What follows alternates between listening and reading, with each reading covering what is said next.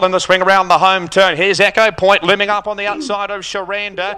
Working home Tony's Reward down the outside. Bernie's Tiger still there and further back to Breakdance. But taking over here is Echo Point and kicks away. Sharanda the inside can't go with Echo Point. And then we've got Tony's Reward and Bernie's Tiger. But well clear is Echo Point. 50 metres left to go. Good on you, Brookie. Good on you, Todd. Echo Point. They cheer and bark all. And Echo Point's won. Yes, they were cheering everywhere across the west. That was Echo Point winning the Birdsville Cup with a leg in the air on Monday for take one of the Birdsville Cup for 2022. I think they're calling it the Birdsville Cup of 2021 as I introduce Max Tanks into the studio. How are you, mate?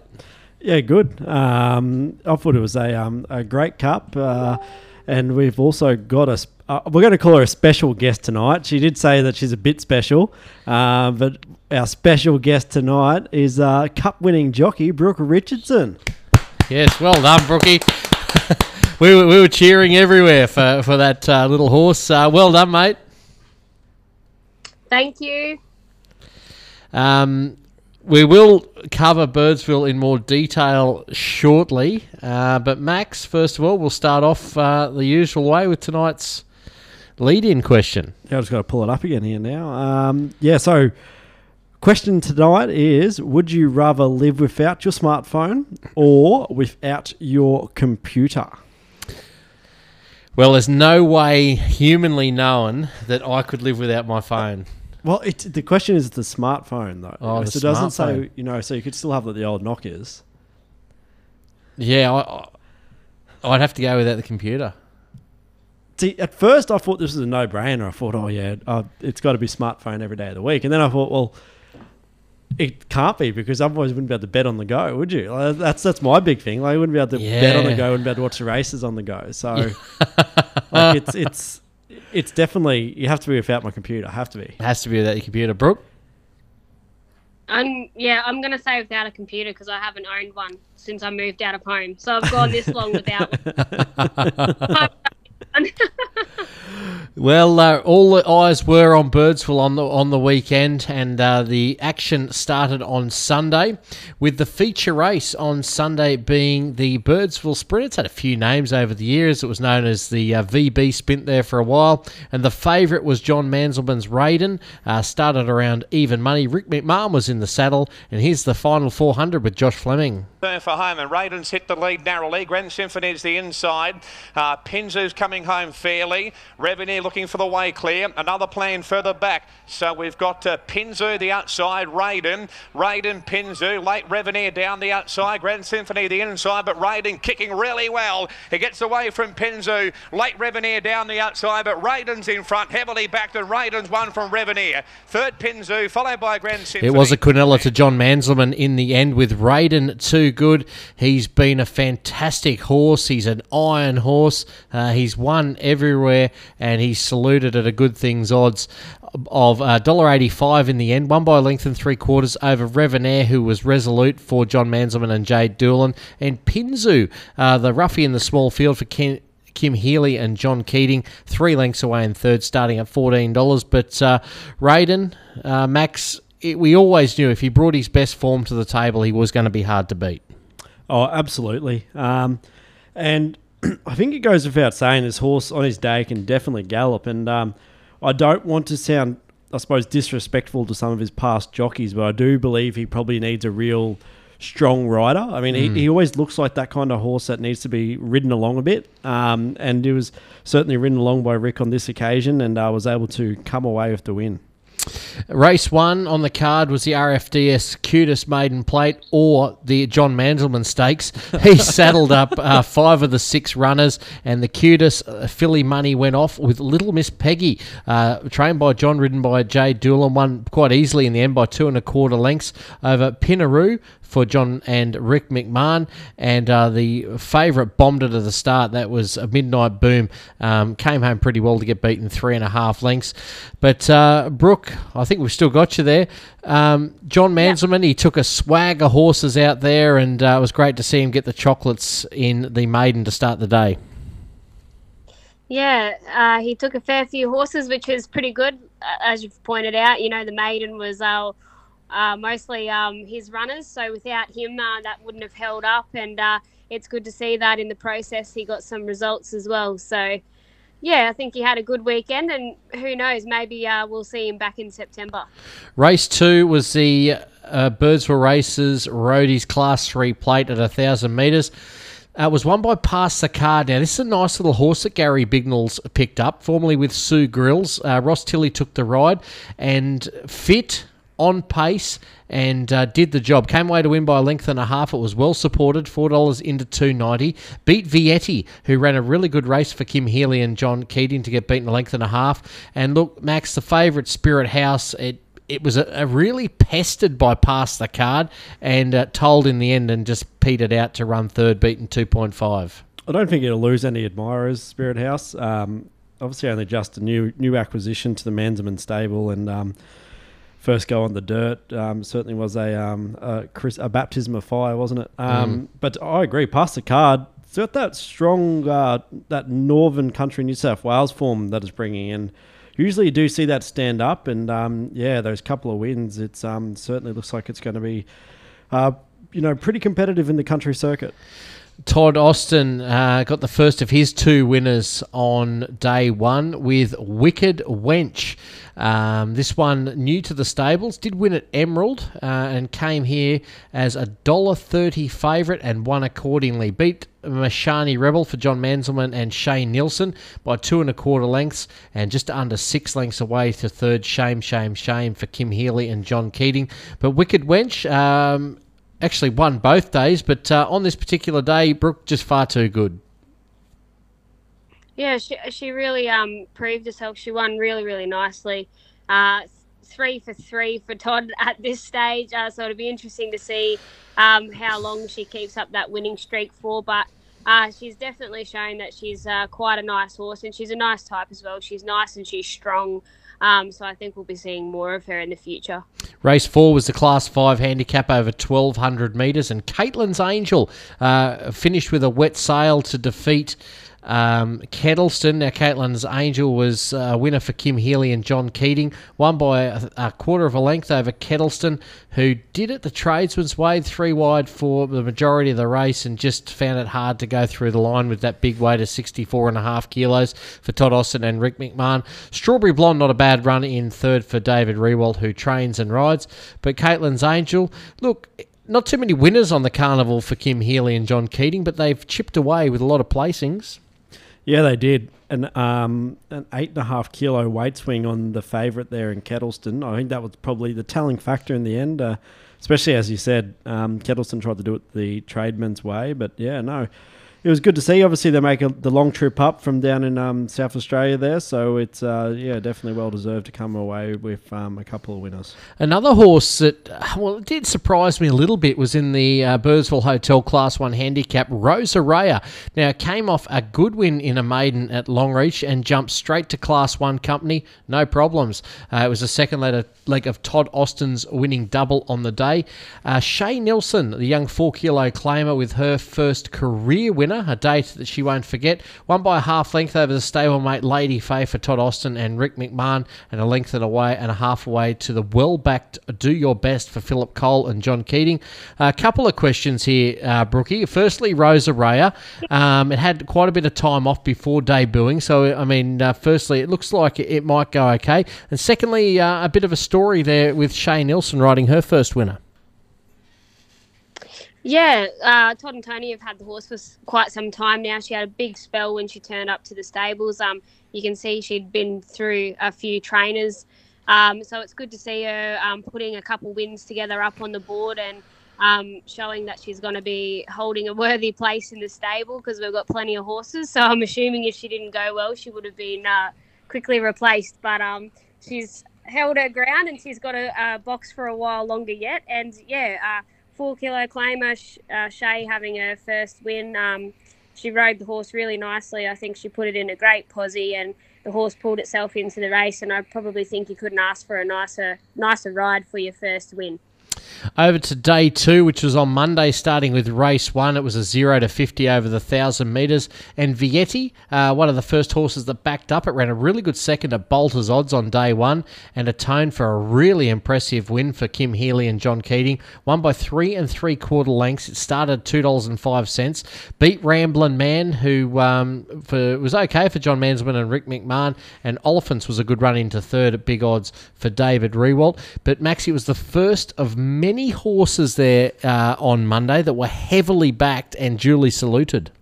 I think it was almost identical time to the race the previous day as well. So obviously didn't lose too much freshness in those legs. And how often do we see it? We see those good runs that pop up on the first day of the carnival, and they come out and put in an even better one on the second day. So like I said, it's good to see some of those travelling trainers obviously get a win there on the board.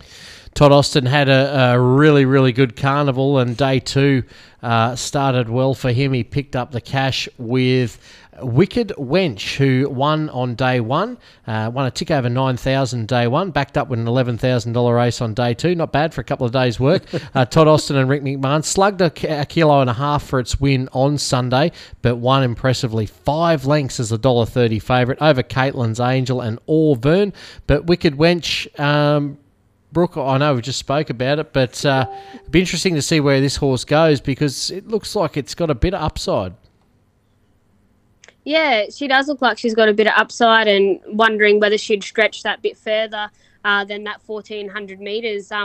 She won by pretty good margins, not just by a short way. So, look, we'll have to see what the plans are with her, but she holds her condition well. Like I said, she's a big, stocky type of mare. She definitely doesn't go on the light side, so I think she's going to hold her condition nicely, and she'll be competitive for it throughout the season.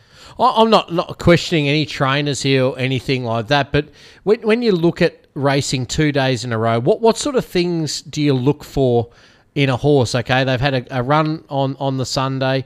What sort of things are you looking for Sunday afternoon and Monday morning to suggest that it'll be okay to race? Again, this isn't a question or a shot at any trainers. What are the few things you'd be looking at?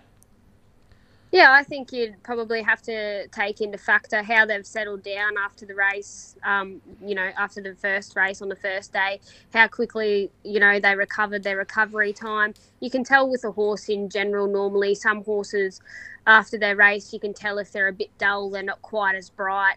They might be resting more than normal, so they'll be that little bit doughy. You can sort of tell by all that sort of thing, and how much dinner they've ate, how much water they've drank, all that sort of stuff comes into play. So I think if they're content, they're showing that they're still got a bit of liveliness in them, and they're getting around their box okay. They've ate up, they've drank, they've recovered. I don't think there's a problem in starting them the next day.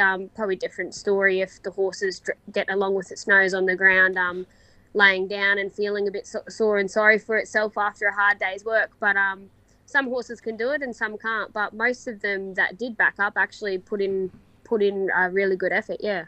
Yeah, they certainly did. Race 3 on the card was won by London Ruler. Now this bloke.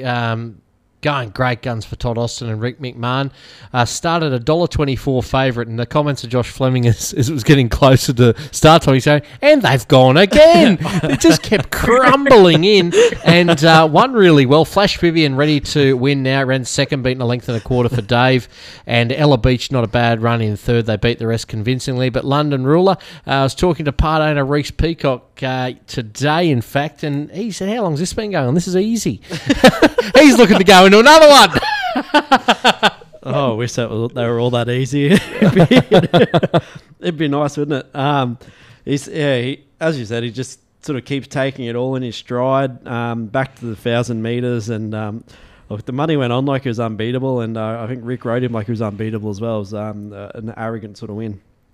Yeah, very, very impressive. Next race was won by Faith and Love, another one of the good things on the carnival, trained by Philip Cole and John Keating. This galloper possesses any amount of early toe and just carved over to the front, and that was the end of the penny section. Beat Harry Rocket for John Manselman and Rick McMahon by 3 1/4 lengths, and Nitro City for Sean Royce and Jay Doolan in third, beaten 7 lengths. But it was all Faith and Love, and as we know in these scampers, Brookie, it's all what happens at barrier eyes and getting out and getting on the bunny. It makes it very hard for anyone to run you down. Yeah, that's for sure. You've got to be straight up on that pace there. If you're not leading, you'd want to be in the first 3. Definitely, and this horse just had all the pace, and it hasn't been showing too bad a form of late either. So it all worked out well for that team. Race 5 on the card was a benchmark 55 over the 1,600 metres, and Bolt did just that for Kelly Mockton and Robbie Farr. Won by a length at big odds, $13. Over Milky Rocket ran some sort of race for John Mansman and Jay Doolan to be beaten a length. And Shame backed up well for Kim Healy and John Keating, beaten 2 lengths. But Bolt, too good. It was a funny old race, Maxie, with the favourite past tense not coping with the conditions. And that was about the tail of the story, really. Yeah, look, I know I said it to you when nominations first came out, but when I saw Milky Rocket in the maiden, I thought it was one of the bets of the weekend. And then they went to this race, and I was a little bit disappointed, but I still put in a good race. But yeah, I think probably the biggest upset of the carnival, wasn't it, Bolt taking up this race? Its form, I guess it was probably one of the fitter horses, wasn't it? Yep. It'd been racing over these sort of distances. It could run out that mile. So I guess it definitely had that on its side. And oh, look, it certainly ate up the dirt as well. And yeah, it makes it probably worthwhile for the Moncton stable making that journey out there anyway. Coincidentally, Quade Crow was booked for 2 horses at Birdsville. Yeah, that one. Bolt and Echo Point, they were his 2 rides. Let's go on to the Cup, Brooke, and let you take the stage. Echo Point at $1.18, I'd reckon, and according to Josh, probably one of the shortest price favourites in Birdsville Cup history, and won accordingly for Todd Austin and yourself, a brilliant winner. 4 1/4 lengths over Sharanda. No mean feat there. He's a ex-Townsville Cup winner for Johnny Manselman and Jay Doolan. And Bernie's Tiger, took him a while to get over into the box seat, but he plugged away okay for John Manselman and Rick McMahon. But talk us through the ride, Brooke. Yeah. Yeah, look, we knew pretty early in the piece where we wanted to be in the run. We knew that we had to be within the first 3, so bounced him out, got him across quite easily, just sat him behind the leader, which was Jay Doolan on Sharanda, and we had Bernie's Tiger just probably on our hindquarters, tracking us into the race also. So they were probably my 2 biggest worries. But once we were heading into the home turns, 400, we were able to angle out at just the right time and get the split, and the rest was history. Really, he's got that great turn of foot. I was confident with him from the jump, really. So yeah, once I found the fence and I was just tracking that leader nicely, I knew that I was probably going to win the Cup. So it was a bit hard to contain my excitement. And that was going to be my question. When you are coming down on the straight, and you can obviously felt that you had a lap full of horse and you were running away from them, it probably would be pretty hard to contain the excitement. You weren't sort of tempted to get up in the irons and give it a proper salute at all? No, I don't think so. It's kind of not my thing. I've thought about it before. I'm like, if I win this race, like I do this or do that. And Michael McAnally did say to me also, you're going to give us a big salute. So he was pretty confident in Echo Point as well. And I just said, we'll see what happens. But I never ever do it. Hey, I'm just that overwhelmed that I just I'm more of like a horse lover, I think. I don't think I'm like, I just won the Cup, good on me. It's not all about me. I just always pat the horse first, and I give him the biggest old pat, and I actually dropped my rein too when I patted him, but I saw that. I knew he steers good, so I didn't really care. Yeah, just to clarify, guys, I didn't drop the reins out of inexperience. I dropped them because I was too busy patting. If you need if you need any tips on how to salute, I can after we finish this, I'll give you Brett McGregor's number. Oh, bang, bang, he can do anything. How embarrassing if you stood up in the irons at duck sideways, you fell off. Oh, and I've seen it happen. and the cutest money went off, and John Manselman took the lot again with Golden Athena in the last. Big winner, in fact. It drifted in the betting, starting $8.50 over by 3 3/4 lengths over Blade Man, who was off the map, and Lady Faye, who finished in third. Cutest money 1, 2, 3, Maxi. But you liked Golden Athena early in the day, and you didn't back it. Oh, I didn't. The drift turned me off. I just sort of see the money coming for the Austin runners like it had been all day. I sort of thought, well, I'm not that keen on it. But yeah, I mean, it finished, side by side with Fire King at Mackay. And I mean, that Fire King is some of the best 3-year-old form in that sort of Rocky and Mackay area. So I thought it was going to run a race. And definitely all I had to do was, I suppose, handle the track. And it certainly handled the track. And look, it was, in the end, it was an arrogant win, wasn't it? I mean, Yeah. Jade barely moved on it, and it just kept going, and then was running away from them in the end. So, bookended the carnival was Jade and John with winners in the first and winners in the last. Big congratulations to everyone that made the trek down there and cashed in. Everyone that did that certainly deserves every cent they made, because it's a big trip for a lot of people. And great to see Birdsville take one done and dusted for the year. Maxi, any horses to follow? I know we've got the obvious Echo Points, and I think Milky Rocket probably wins back on the tab in the maiden next start. But anything else? I actually thought the Runner Flash Fibian was a grand old run. I reckon there's probably a win around the corner for him. So, that's probably going to be one of my horses I'm going to be watching coming out of that. Back to Saturday now, and all action in the Northwest was at Max Welton, and the Max Welton Cup was an open over the 1,200 metres, and taking us into the straight is the great Grant Wiles. Now the race is on, and Wicked Witty, hang on, Wicked Witty's still in front, Fabra's got to him, Wicked Witty, keep back, Fabra's got to him, it's not over yet, Wicked Witty's gone, and Fabra's gone past him in the treatment of an eye, I can put the glasses away here, and Fabra's going to win this by a length of the straight, look at the collar go, Bill hands to him, and he's going to run second, Wicked Witty. Yeah, there he goes all the way through the line. That was Favre. Oh, wow, he put them away in the last 200 metres. Very, very, very impressive win there for Jay Morris and Jeffrey Felix. 8 1/4 lengths, if you don't mind, over Level 8, who made up some late ground for Stephen Royce and Robbie Farr. And the old boy Wicked Wiki ran a good race at big odds, actually. $8 for Wicked Wiki, 8 3/4 lengths back. $3 they bet Favre Max. $3. It's crazy, eh? He was only beaten 5 lengths in a midway last October. I mean, that's as we've seen, some of that form that can translate into some big Sydney winners. So it's look, I thought it looked probably one of the bets on the card. I mean, the only two dangers I thought was itself and the Finter runner, who was probably pretty disappointing on paper. It'll be interesting to see what comes out of that and whether we can see a return to form there. But look, Favre, as Grant said, it looks like he's going to win by the length of the straight. It was certainly a huge win, and the Rich Maxwellton Cup went off.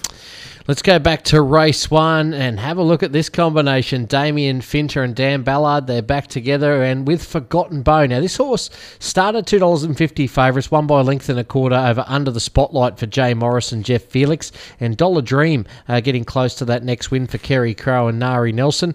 But they teamed up. When they team up, Brooke, Finter and Ballard, they're hard to beat. Yeah, that's right. They are, and you've got a quality jockey and a quality trainer there. And I think when you're racing over the 900 metres, just looking at the horse's form, his first up after a bit of a break, so he would have had nice fresh legs. So that would have made it just that touch sweeter for him, having a nice fresh horse underneath you. Race number 2 was a benchmark 65 over the 900 metres, and Positive Tension has now made it 2 from 2 since joining the Denise Ballard camp, ridden by husband Keith, and won by half a length as a $2.70 second favourite over Safety, who's going great guns at the moment for Mel Berry and Dan Ballard, and 2.5 away to Flash Ombre, another one getting close to that next win, 3 lengths beaten for Tanya Parry and Greg Walters. But Positive Tension, Denise, I reckon's in for a good season this year. Yeah, I think so as well. They've picked up some nice horses, and obviously Positive Tension is no exception to that. Bringing some good form from down south. I mean, Dr. TK, I think, is going to be a horse with a fair bit of potential. And races on the speed. And look, beating home Safety.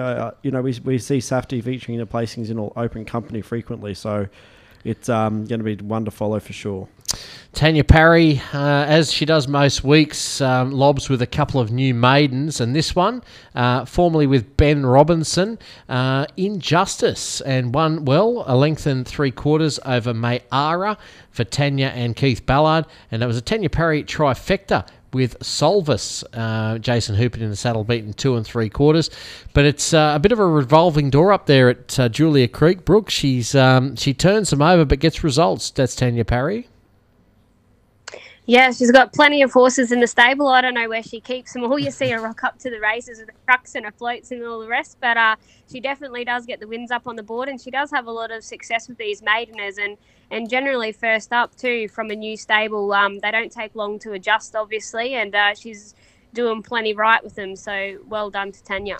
And another trifecta in race number 4, and it was Cutest Money for first, second and third, with Myola Millie been going well this preparation and got the chocolates for Tanya Parry, and Timmy Brummel heading up there to the northwest. A length and a quarter over Miss Flawless for Tanya and Greg Walters, and Far Far, my old mate, he's getting back to his form. He started 380 favourite Far Far with Dan Ballard in the saddle.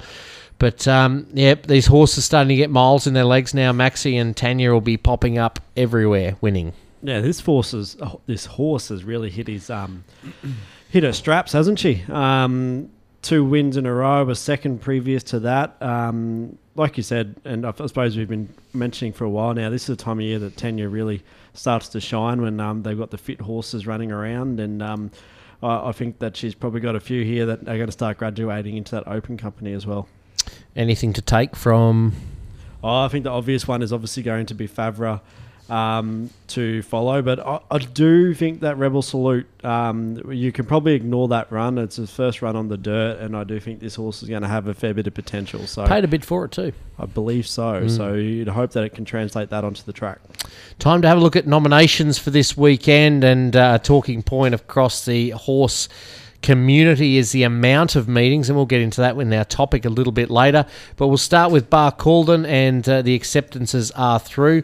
40 horses for the 5 races, and of course, these nominations probably affected by the Birdsville trip, Max. Yeah, I was going to say, I think it's pretty impressive still that Barky could get 40 nominations, considering that Dave and Todd both went to Birdsville. Todd doesn't have any nominated, probably having a weekend off, understandably, and Dave probably has some horses that he'd usually be taking that he's not anymore, so I think it's still a pretty good effort to actually get that many nominated. One thing I'm noticing here, race 4, the Cutest, all 10 horses are Cutest registered. Wow. It's something that we've been sort of speaking about for a while, is wanting to see all those Cutest horses, and it's starting to flow through. And I think obviously the big factor has been that they opened it up to the open ages across in the country, as opposed to when it used to just be 2, 3 and 4 year olds. But having that potential to get all the Cutest money in there now, it's and you're seeing people making the purchases as well. They are trying to chase those Cutest horses now. So I think it's great. We should be exploiting it for all that we can, because it doesn't go to anyone if it doesn't go off. So we should be trying to target it for sure. Bit of a quiet Saturday for you, Brookie? Yeah, I've got a few there for Dave Rewald that he hasn't put me on yet. Well, not from what I can see on mine. But yeah, so I've only got a handful this weekend. But that happens sometimes. Smaller noms, and there's one stage there we had no jockeys, and now we have plenty coming out, so I can't really complain, can I? No, and you're going. You just you're entitled to a bit of a weekend off. You did your hard yards on Monday. Up to Laugh it up, you reckon, while I can.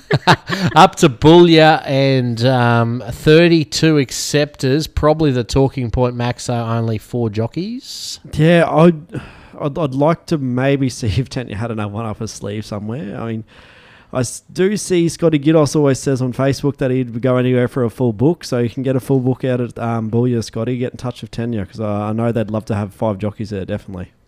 And Roma racing as well on Saturday, 38 acceptors over there, 5 races. Not bad fields, Max. Yeah, I think it looks like to be a pretty good meet, doesn't it? I mean, the last race is probably slightly light on, but other than that, it looks to be a pretty good race day. That White Claw Open Plate looks to be an absolute cracker. Hard Stride going around again for another year. You've got VJ Day second up. Tycoon Thunder, second run for the new stable now, obviously transferred into the picking ownership and Matt Crop training. Shy Jin, a new one for Wayne Baker, a horse that I always had a fair bit of time for racing in the southeast corner. And then obviously you've got the likes of Minted and Phoenix as well. I think that could be the race of the weekend potentially. Ooh, big call. And Brookie, Meet Ant Cup on Easter Monday, one of my favourite days of the year. 5 of the best at Augathella starting at 1:32, very specific. You'll be heading down that way? Yeah, I am heading to Augathella, but I've only got a couple rides there too this time round. So very, very quiet Easter weekend or long weekend, whatever you want to call it for me. But I've got one for Henry Forster in the maiden, so I think she'll go nicely. But, yeah, not much for me to talk about, really. We will have stacks to talk about next week when we're covering all these meetings. So you might have to come up and stand up next to me and take some notes. I might have to learn to be one of those... what do they call them? Armchair jockeys or something. Yeah. That's. Actually, I need you. I need to teach you how to do that. I'm the king, apparently. I think it's going to be a very interesting race, the Meet Ant Cup, because it looks like there's a fair bit of speed in it. And I mean, we talk about that Augathella track. If we have a few of them trying to get around there at One Step Bend, it could end up being a cracking finish, that's for sure. So Ancient Echoes, I believe, are looking to go back to back. Because was there a year off? Yeah, no, one last year. No, one last year, was it? Yep. So, yeah, look, I think this is going to be a really good race as well, the Meet Ant Cup. Bakos back from injury. She is. Welcome back to the saddle. Obviously, there on Vinaigrette, who we earmarked first up as a horse that's probably going to be targeting this kind of race, and it's got that really good form that it's heading into. So I'm sure Raymond is going to be targeting that Hometown Cup. Righto, time for... I don't mind the can for that, to be honest. I think there's heaps of chances, isn't there? I mean, I Want to Be a Jeep's got that Trump Me form and Trump Me around that cracking race at Rocky. Yeah. No Innuendo probably was a victim of the tearaway leader at Rocky because he can, like you said, it's flying. Maybe could be a victim of the tight turning track. Yeah. I just think good jockey, good barrier. It's going to be a great race, I think, for sure. I know.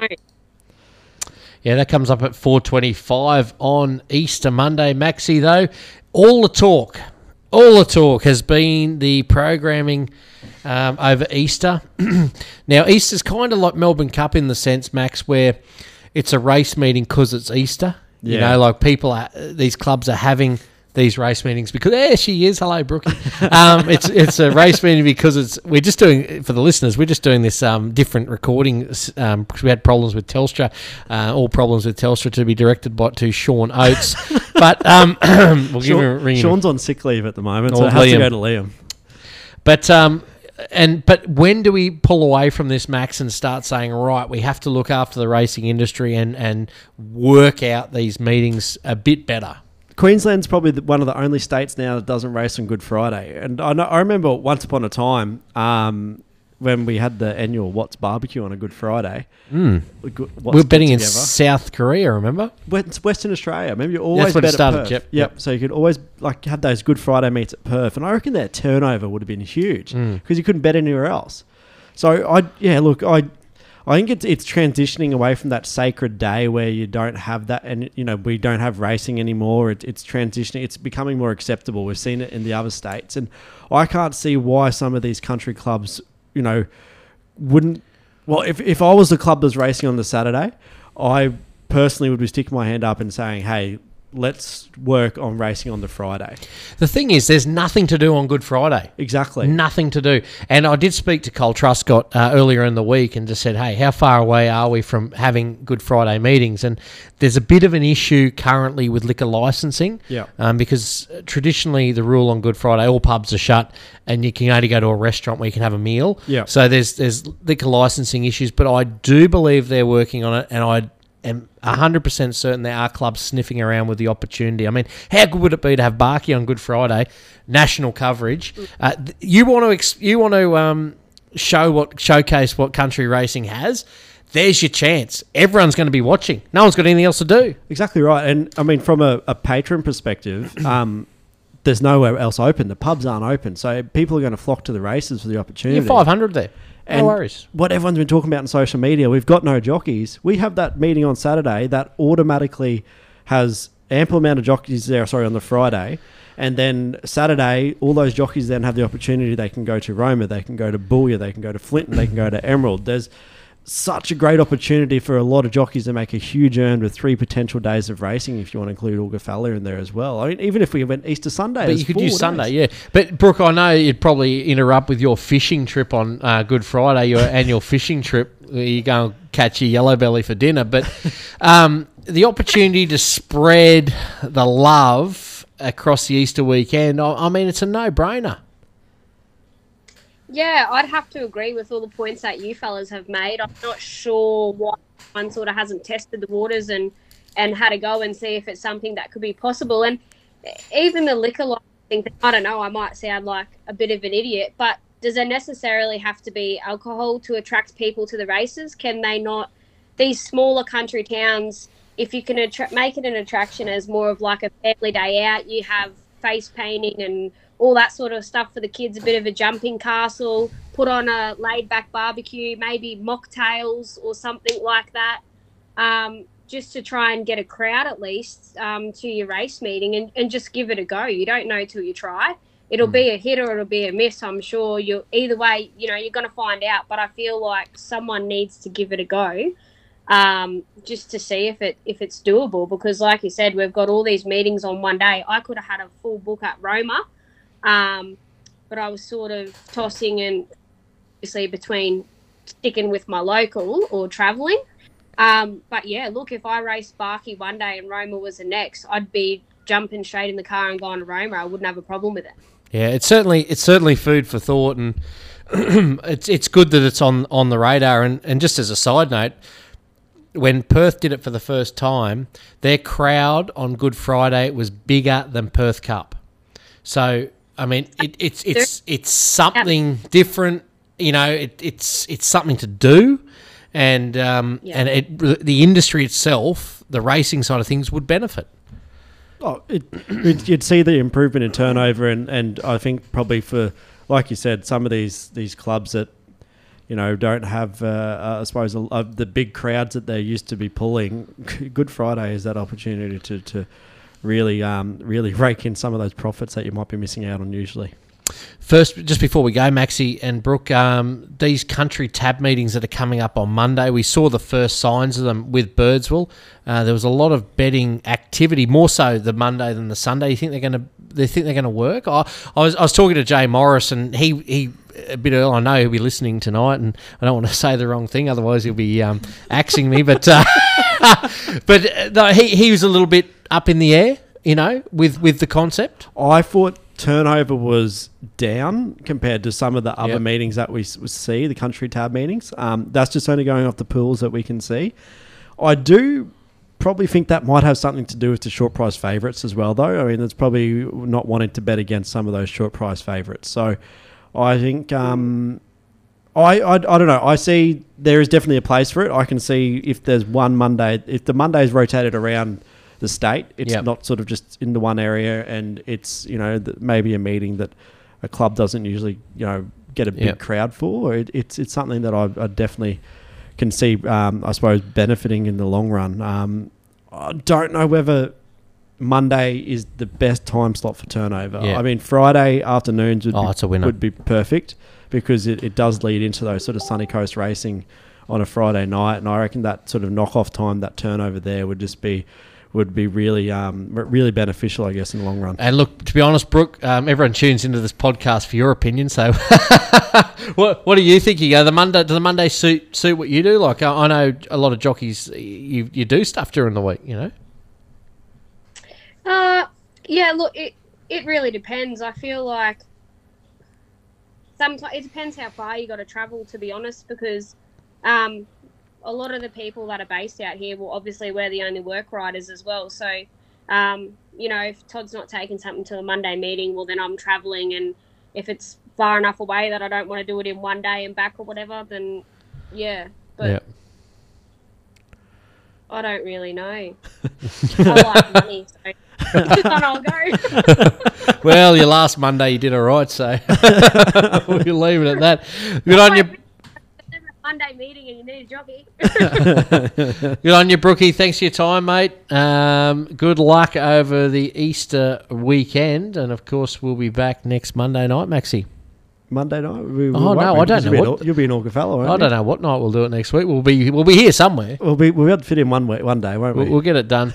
Wherever you're heading over the course of the Easter weekend, please travel safely. All the best on the track, and we will catch you next week for the Greater Western Queensland Racing News Podcast.